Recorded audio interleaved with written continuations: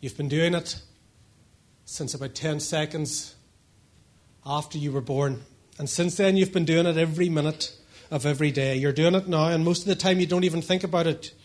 You do it in your sleep. When somebody next to you does it too heavily or too loudly, it can be very uncomfortable. You want to call the police, perhaps. It can be awkward. It's called breathing. It keeps you alive. I heard a story about a man called Fred who was very sick, and so they sent for the pastor to go and visit him in hospital. And the pastor went to visit Fred, and as the pastor's standing there talking to Fred, Fred's condition is deteriorating rapidly. And he's trying to motion to the pastor, but the pastor's too busy in prayer. And eventually, Fred gets his attention and says, "Can I have emotions? Can he have a bit of paper and a pen?" And he scribbles something, but just as he scribbles it, Fred breathes his last. Well, the pastor doesn't have time to read what, so he tucks a bit of paper into his pocket. And a few days later, they're having the funeral, and the pastor's speaking about Fred, and he says he's actually wearing the same jacket as he wore in hospital that day. And he says, "Actually, I've just remembered Fred wrote something to me just before he died, and I'm sure it will inspire us and encourage us all." And he pulls out the bit of paper and he reads it, and it says, "You're standing on my oxygen tube. Please get off."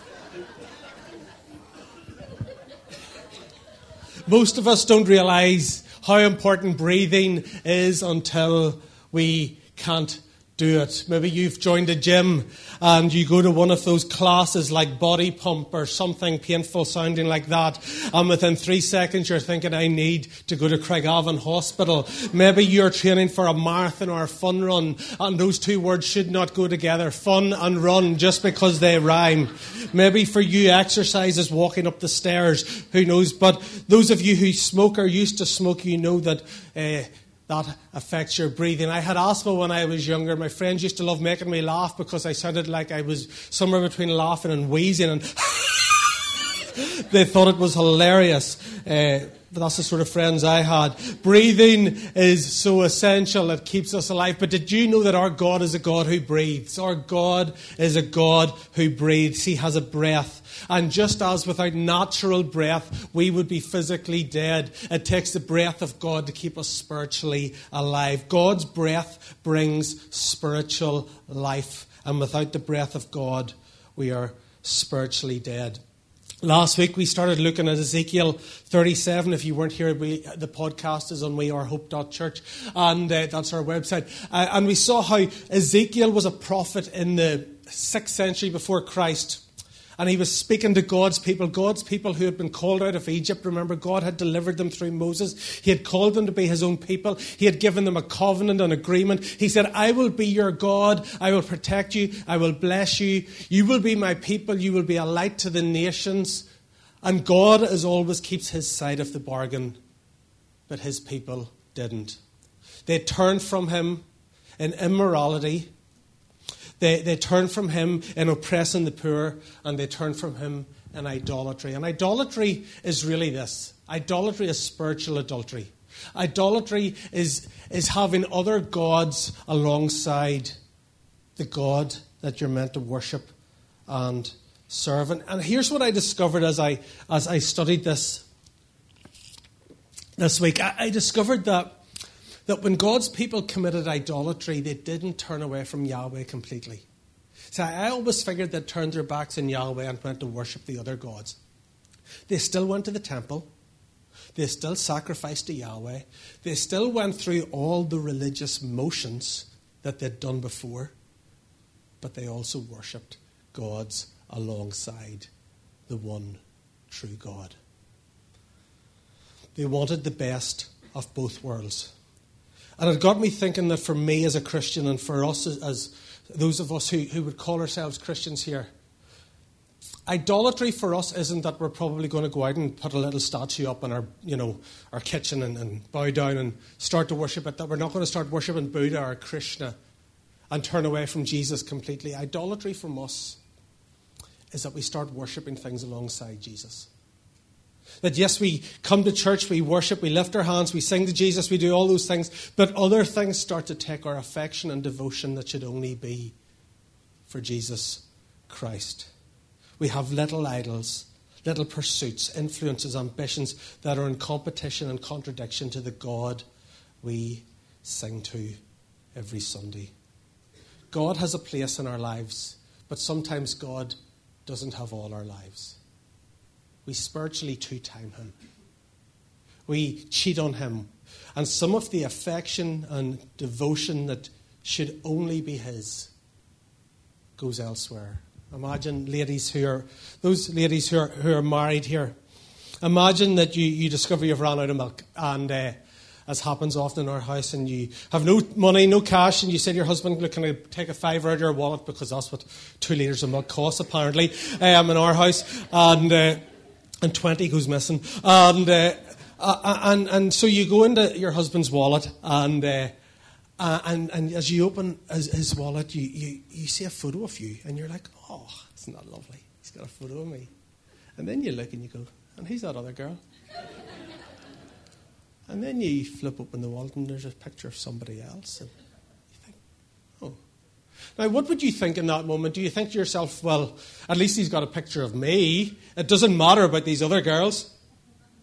By the laughter, probably not. Do you think to yourself, well, that's his own private matter. It's between him and them. It's nothing to do with me. Do you get out a ruler and measure it? And, well, your picture's a centimetre bigger than theirs, so he must love you more. Or do you go into him and say, who are these beep girls? I think you would do the former. Why? Or the latter. Why? Because he's your husband. And he should not share his affection and devotion. There's an exclusive affection and devotion that he committed to you that cannot be shared with somebody else. You know, the Bible says that our God is a jealous God.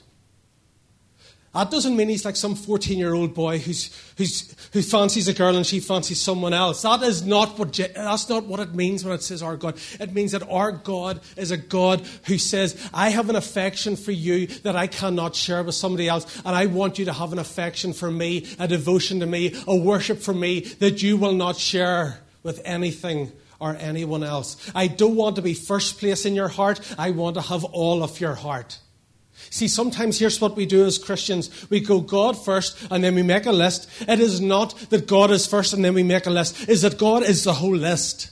God is the paper that the list is written on. And everything in our lives is built upon that foundation of our relationship with him.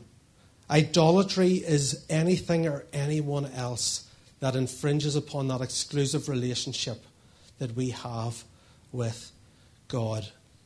Look at what God says to them through Ezekiel. Look at the language that God uses. How I have been grieved by their adulterous hearts, which have turned away from me, and by their eyes, which have lusted. Look at the language God uses. They've lusted after idols. And then he says in Ezekiel 16, you adulterous wife, you prefer strangers to your own husband. God is jealous for his people. Why? Because he knows that he is our best and that anything or anyone else we give our hearts to will not satisfy. Anyone or anything else we give our affection or devotion to find that which we can only find in God, our Creator and our Maker, will never satisfy us. It will always lead us to emptiness and heartache. So eventually Yahweh, God, takes his hand of blessing. He takes his hand of protection off from his people because they have broken covenant. And the Babylonians come in and they carry them off into exile. And for 70 years, God's people are away from their own land. They're captives in Babylon. That's where we get Psalm 137, which was popularized by Boney M, remember, by the rivers of Babylon. Believe it or not, they were singing a psalm. God's people are in Babylon. They're weeping. And they're saying, how can we sing the Lord's song in a strange land? We want to be back in Israel. We want to be back in Jerusalem. Don't tell us to sing the Lord's song. We want to be back. If only they'd have wanted to sing the Lord's song as much when they were in Jerusalem. See, sometimes it's only when we lose what we had that we realize what we had. They're longing to get back and worship God. If they'd have done it back then, they wouldn't be in the problems they are now. But even though they had rejected God, God still loves them. Even though they had rebelled against him, he still pursues them. And one of the things I love about the Bible is that God, like, it mixes us metaphors here, you're going to see in a second. God will use whatever human language he can to express to us how much he loves us. So we've just read some verses a minute ago where it says God describes himself as a husband and his people have committed adultery. They're an adulterous wife. Look at what he says through the prophet Isaiah.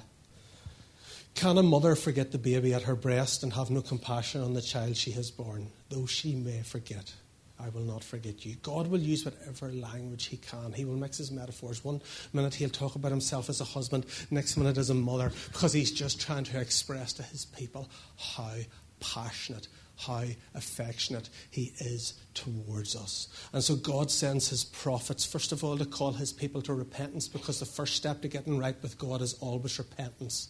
It's turning away from the things we have done. It's changing our minds about the things we've done. And it's saying, I'm not going to live there. I'm not going to do that anymore. And there's some of us this morning are in that place where we know the emptiness of sin and we need to repent. We need to get right with God. We're like the prodigal son sitting in the pig pen, surrounded by pigs and mud, and we need to get up and go back to the Father. That's where it starts. Unless we get up and turn back to the Father, nothing ever happens. But the prophets, as well as pronouncing repentance, also declared that God had a better future. God has got a better future for his people. No matter how far you've fallen, no matter how distant you are, God would say to you, I have got a better future for you. There is more for you than you see. There is more for you than you have experienced. And he begins to speak blessings over his people, promises of blessings, promises of restoration and renewal, words of hope into hopelessness, and declarations of his favour into their future. And that's where we find Ezekiel in chapter 37. Last week we had this awful scene where Ezekiel is brought into this valley of dry bones, and there's bones everywhere, and they're white and they're scorched and they're dry. It is a picture of desolation, of the spiritual barrenness of his people, of the deadness and dryness of their souls, that they are so far from God that they are spiritually dead. Look at what it said. The hand of the Lord was on me, and he brought me out by the Spirit of the Lord and set me in the middle of a valley. It was full of bones. He led me to and fro among them, and I saw a great many bones on the floor of the valley, bones that were very dry. So Israel are spiritually dead. They're dry, they're defeated, they're destroyed, they're scattered. But look at what God tells Ezekiel. Prophesy to these bones and say to them, dry bones, hear the word of the Lord. He tells them, stop talking about the bones and start speaking to the bones. And we become really good at talking about our problems. We become really good at talking about the things in the world that aren't right. We can become really good at talking about the things in our health that aren't good. And sometimes I think God would say to us, stop speaking about your problem and start declaring my word to your problem. Stop speaking about the mountain and start speaking to the mountain, and tell the mountain in the name of God to move, because nothing happens until God's people take God's word and start speaking it over their lives. Don't speak about the bones, speak to the bones. And look at what happens when he does. So I prophesied as I was commanded, verses 7 and 8. As I was prophesying, there was a noise, a rattling. At first he hears a sound. And we said last week, sometimes we sense change in our lives before we see it. Sometimes we sense change before we see it. We feel things are shifting. We feel things are stirring. We just get this sense that the period of dryness and barrenness and death is coming to an end. What was it that the writer of Song of Songs said? Winter is over. We sense that long winter we've been through is coming to an end. The little shoots are starting to appear. The little green buds are starting to appear. And sometimes we sense it before we see it. It's hard to articulate. It's hard to express. But we just know that God is up to something. We just know that something is shifting. Something is shaking. Things are becoming different. There's a sound before there's a sight. And the sound intensifies. And Ezekiel hears a rattle, but the rattle then becomes a noise, and the noise becomes a movement, and the skeletons come together, and they stand up, and the bones start to get joined together, and there's tendons and muscles and flesh and skin. And look at the end of verse 8. I looked, and tendons and flesh appeared, and them and skin covered them. But There was no breath in them. There was no breath in them. And without breath, there's no life. Some of you will have heard of the band Delirious. Martin Smith, the lead singer, songs like I Could Sing of Your Love Forever, which is one of those songs that if you get into it, it seems to go on forever, isn't it? It's one of those songs that after you've sang the chorus 432 times, you're like, I need to stop singing this song forever. But I love Delirious. I've seen them many times. But I was reading, because I love them, I was reading Martin Smith's one of his autobiographies recently. He's got this little autobiography, and he was talking about when he was born. And in the first chapter, he says this. He said, "My mum and dad still talk about the day. At 2 months old, I developed bronchitis, which gradually worsened. At 6 months old, when my parents rushed me back to the hospital, I was diagnosed with bronchial pneumonia. I couldn't breathe. I wasn't crying. I wasn't even making a sound. So the medics took me and placed me inside an iron lung, a covered and sealed cot designed to get little bodies like mine breathing again. My parents had no idea whether I would make it out alive. They watched me lying silent." Can you imagine being a parent watching your little 2-month-old boy? "They watched me lying silent, my life in the hands of this strange-looking piece of equipment, and all they could do was pray, and their prayer was simple. Thank you for giving Martin to us. We are willing to give him back to you, but could you please breathe into his lungs and let him make a noise?" And then Martin says this, "I guess God heard them. I guess he took them up on their offer. It was a brave prayer for them to pray, but even today they know that God has kept them at their word. Breathe into his lungs and let him make a noise." And God did that for Martin Smith's parents. God breathed into their little baby, and that breath brought life, and that life produced a noise, and that noise became a sound, and that sound became songs of worship that have resonated and resounded across the globe as thousands and millions of people have declared that they're going to be history makers in this land, that they could sing of his love forever, that we will shout to the north, the south, the east, and the west. And it all began with a prayer. God, breathe into his lungs. God breathes, and it imparts life. And that's what we see here. You see, the word of God was declared to those bones, and there was structure. There was bones, there was tendons, there was flesh, there was skin, but there was no life. It had all the looks, but no life. It had been restructured, but it hadn't been revived. And isn't that a picture of dead religion? Religion looks good on the outside, but there is no life in religion. It has structure, but no spirit. It has the form, but it is not filled. As Bono from U2 famously said, religion is what you're left with when the spirit has left the building. Religion is what happens when the spirit has left the building. And all over this island of Ireland, north and south, and this is not a criticism, this is simply fact, we have thousands upon thousands of churches. We have churches in every town, every village. We have churches on every corner. And how much spiritual life do we have? We have structure, but we don't have the spirit. We have the form, but it's not filled. We have people who are searching for God, and when they come into our churches, all they find is dead, dry religion. They find bones, they find bodies, but with no life in them. They find institutions and orders, but no Holy Spirit passion and power. It's like the church that Jesus addresses in Revelation 3. He says, "I know your deeds. You have a reputation of being alive, but you're dead." I have been in churches that have brilliant reputations. I have been in churches that are renowned all over the world. And when you walk into them, you're like, what has happened here? I just don't feel the Spirit of God in this place. May that never be said of Hope Community Church. May we be a church that when you come in here, it exceeds our reputation. That our reputation wouldn't be that we are a life-giving, lively, spirit-filled church. When you walk in here, you go, there's nothing there. When people come in here, I want them to find a place filled with the presence of God, filled with the life of God, filled with the breath of God. These people in Revelation, it's like they're spiritual zombies. They're the walking dead. And that's what most people in our country think of when they think of church. They think of dead, dry religion. So what's the solution? We need the breath of God. Verses 9 and 10, we need the breath of God. Then he said to me, prophesy to the breath, prophesy, Son of Man, and say to it, this is what the sovereign Lord says. Come breath from the four winds and breathe into the slain that they may live. So I prophesied as he commanded me, and breath entered them. They came to life and stood up on their feet, a vast army.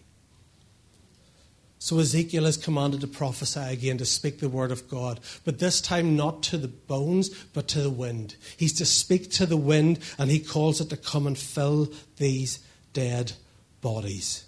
And the Hebrew word for wind is ruach. But it's the same word in Hebrew for ruach. Ruach is the same word in Hebrew for breath, wind, and spirit.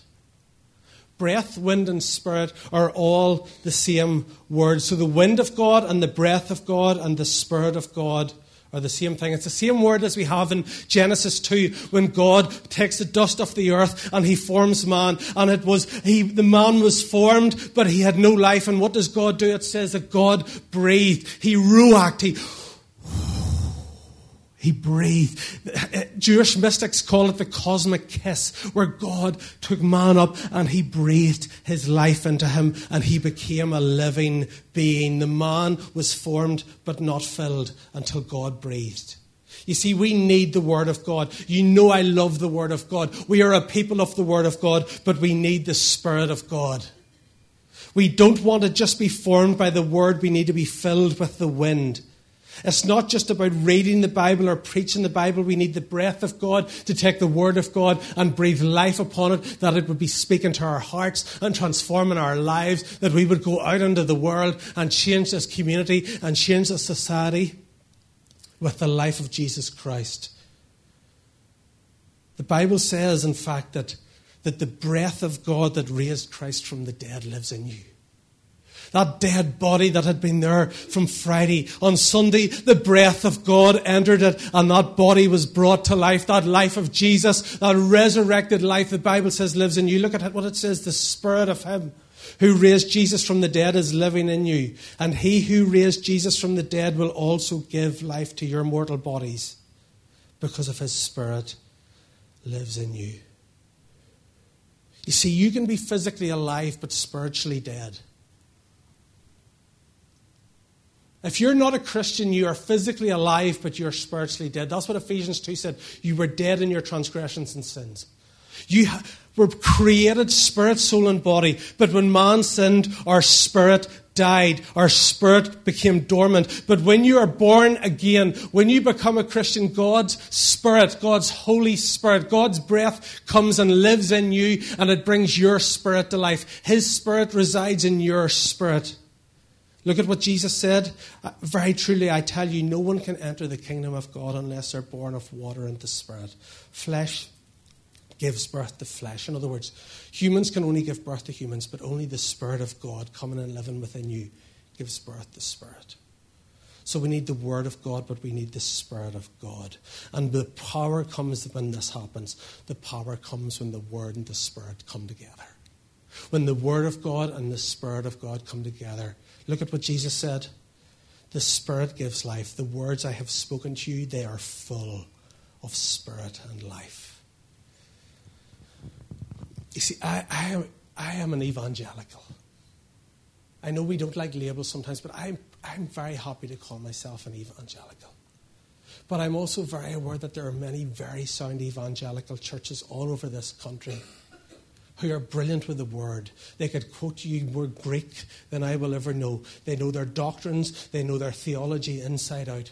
They have got all of that down to a T, but there's no life of the Spirit of God. They're great with the Word, but they need the wind of God. They've been raised to new life. They've encountered the cross. They've even found Easter Sunday, but they've never made it to Pentecost. And Jesus said, don't even try to go out and live this Christian life until not only you've encountered the cross, not only you've encountered the risen Jesus, but until you've been filled with the Spirit on the day of Pentecost. We need Pentecostal power. We need the power and the Spirit of God to do what Jesus would want us to do. And then there's other churches. if I'm going to have a go at the evangelicals, I'm also a charismatic. I am charismatic to the core. I used to think charismatic was a type of washing machine. I am charismatic. But you know what the problem with us is? We can be all spirit at times.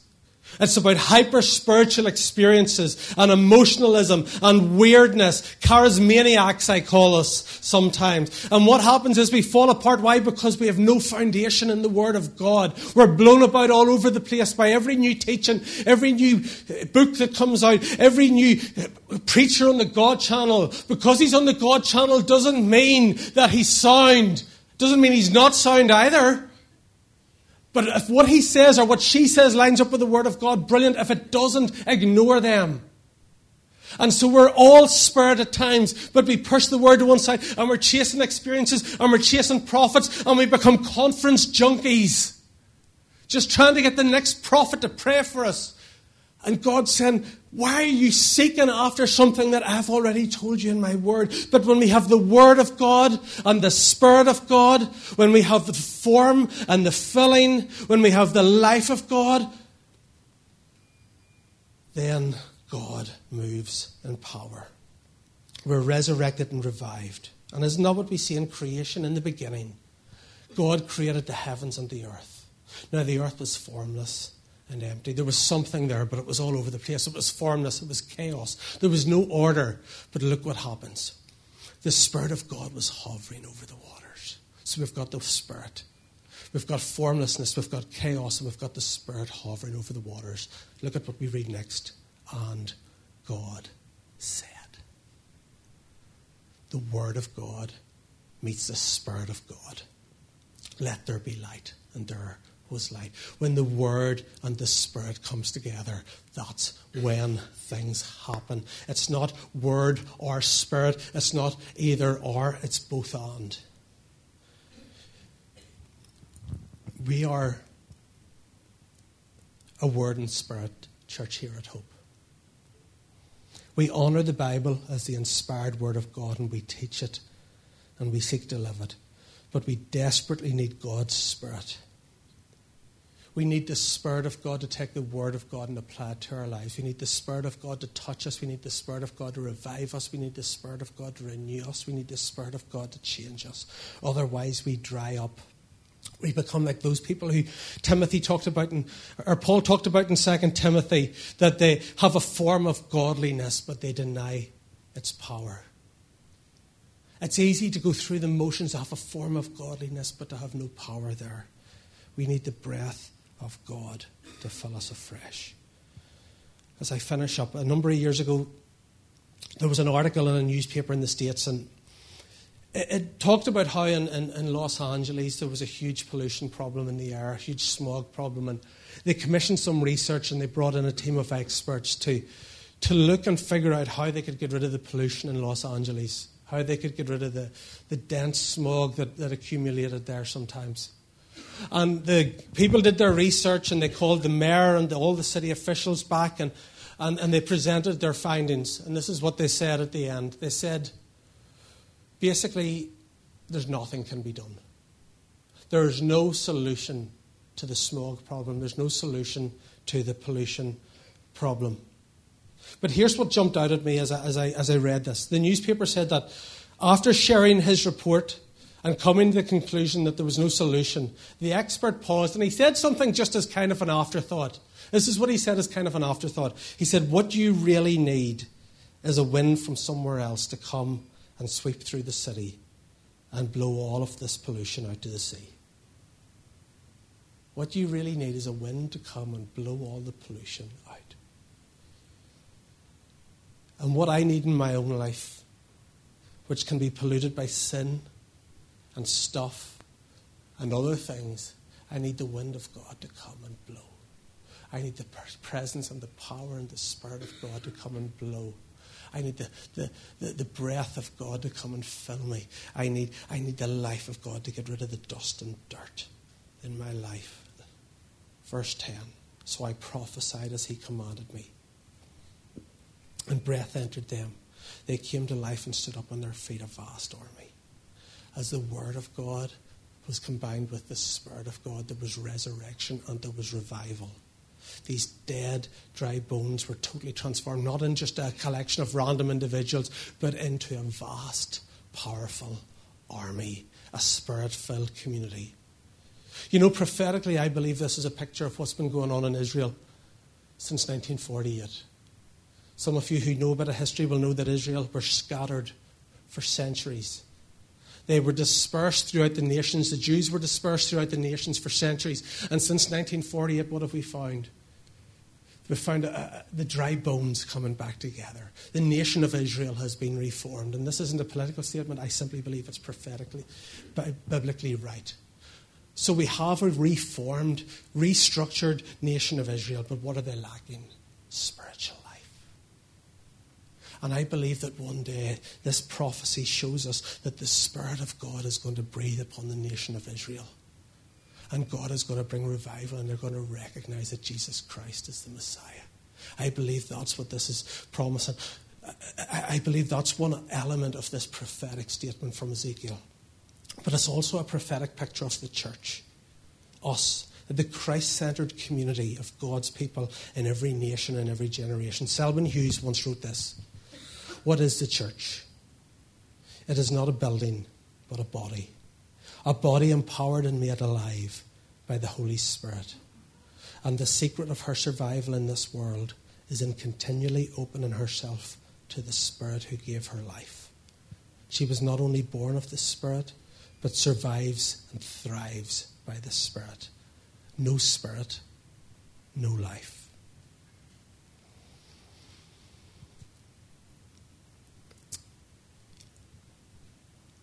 And revival is really, it starts with the church.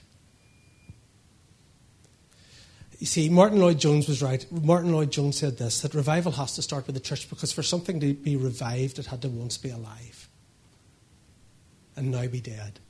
Awakening is when it moves out of the church, out into the community. But revival starts with you and me. And I love revival. Revival has become a dirty word in many places because we've prayed it and prophesied it and not seen it. And I love revival. I have books, probably 50 to 100 books on revival. I love revival. I believe God is going to send revival. I believe he calls his people to pray for revival. I'm all about revival, but revival starts with me. There was an evangelist called Gypsy Smith.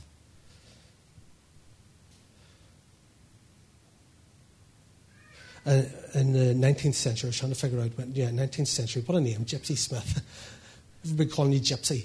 And when he would come to a new town to preach, he would do something before he would start his services. He would come to the outskirts of the town and he would get down in the dirt. And he would draw a circle in the dirt and he would kneel on it. And he would say, God, send revival to this town and let it start inside this circle. God, send revival to Craigavon and let it start inside this place. God, send revival to Portadown and Banbridge and Guildford and Tandragee and Lurgan and Warringstown and Donaghcloney and Market Hill and Moira, and let it start inside me.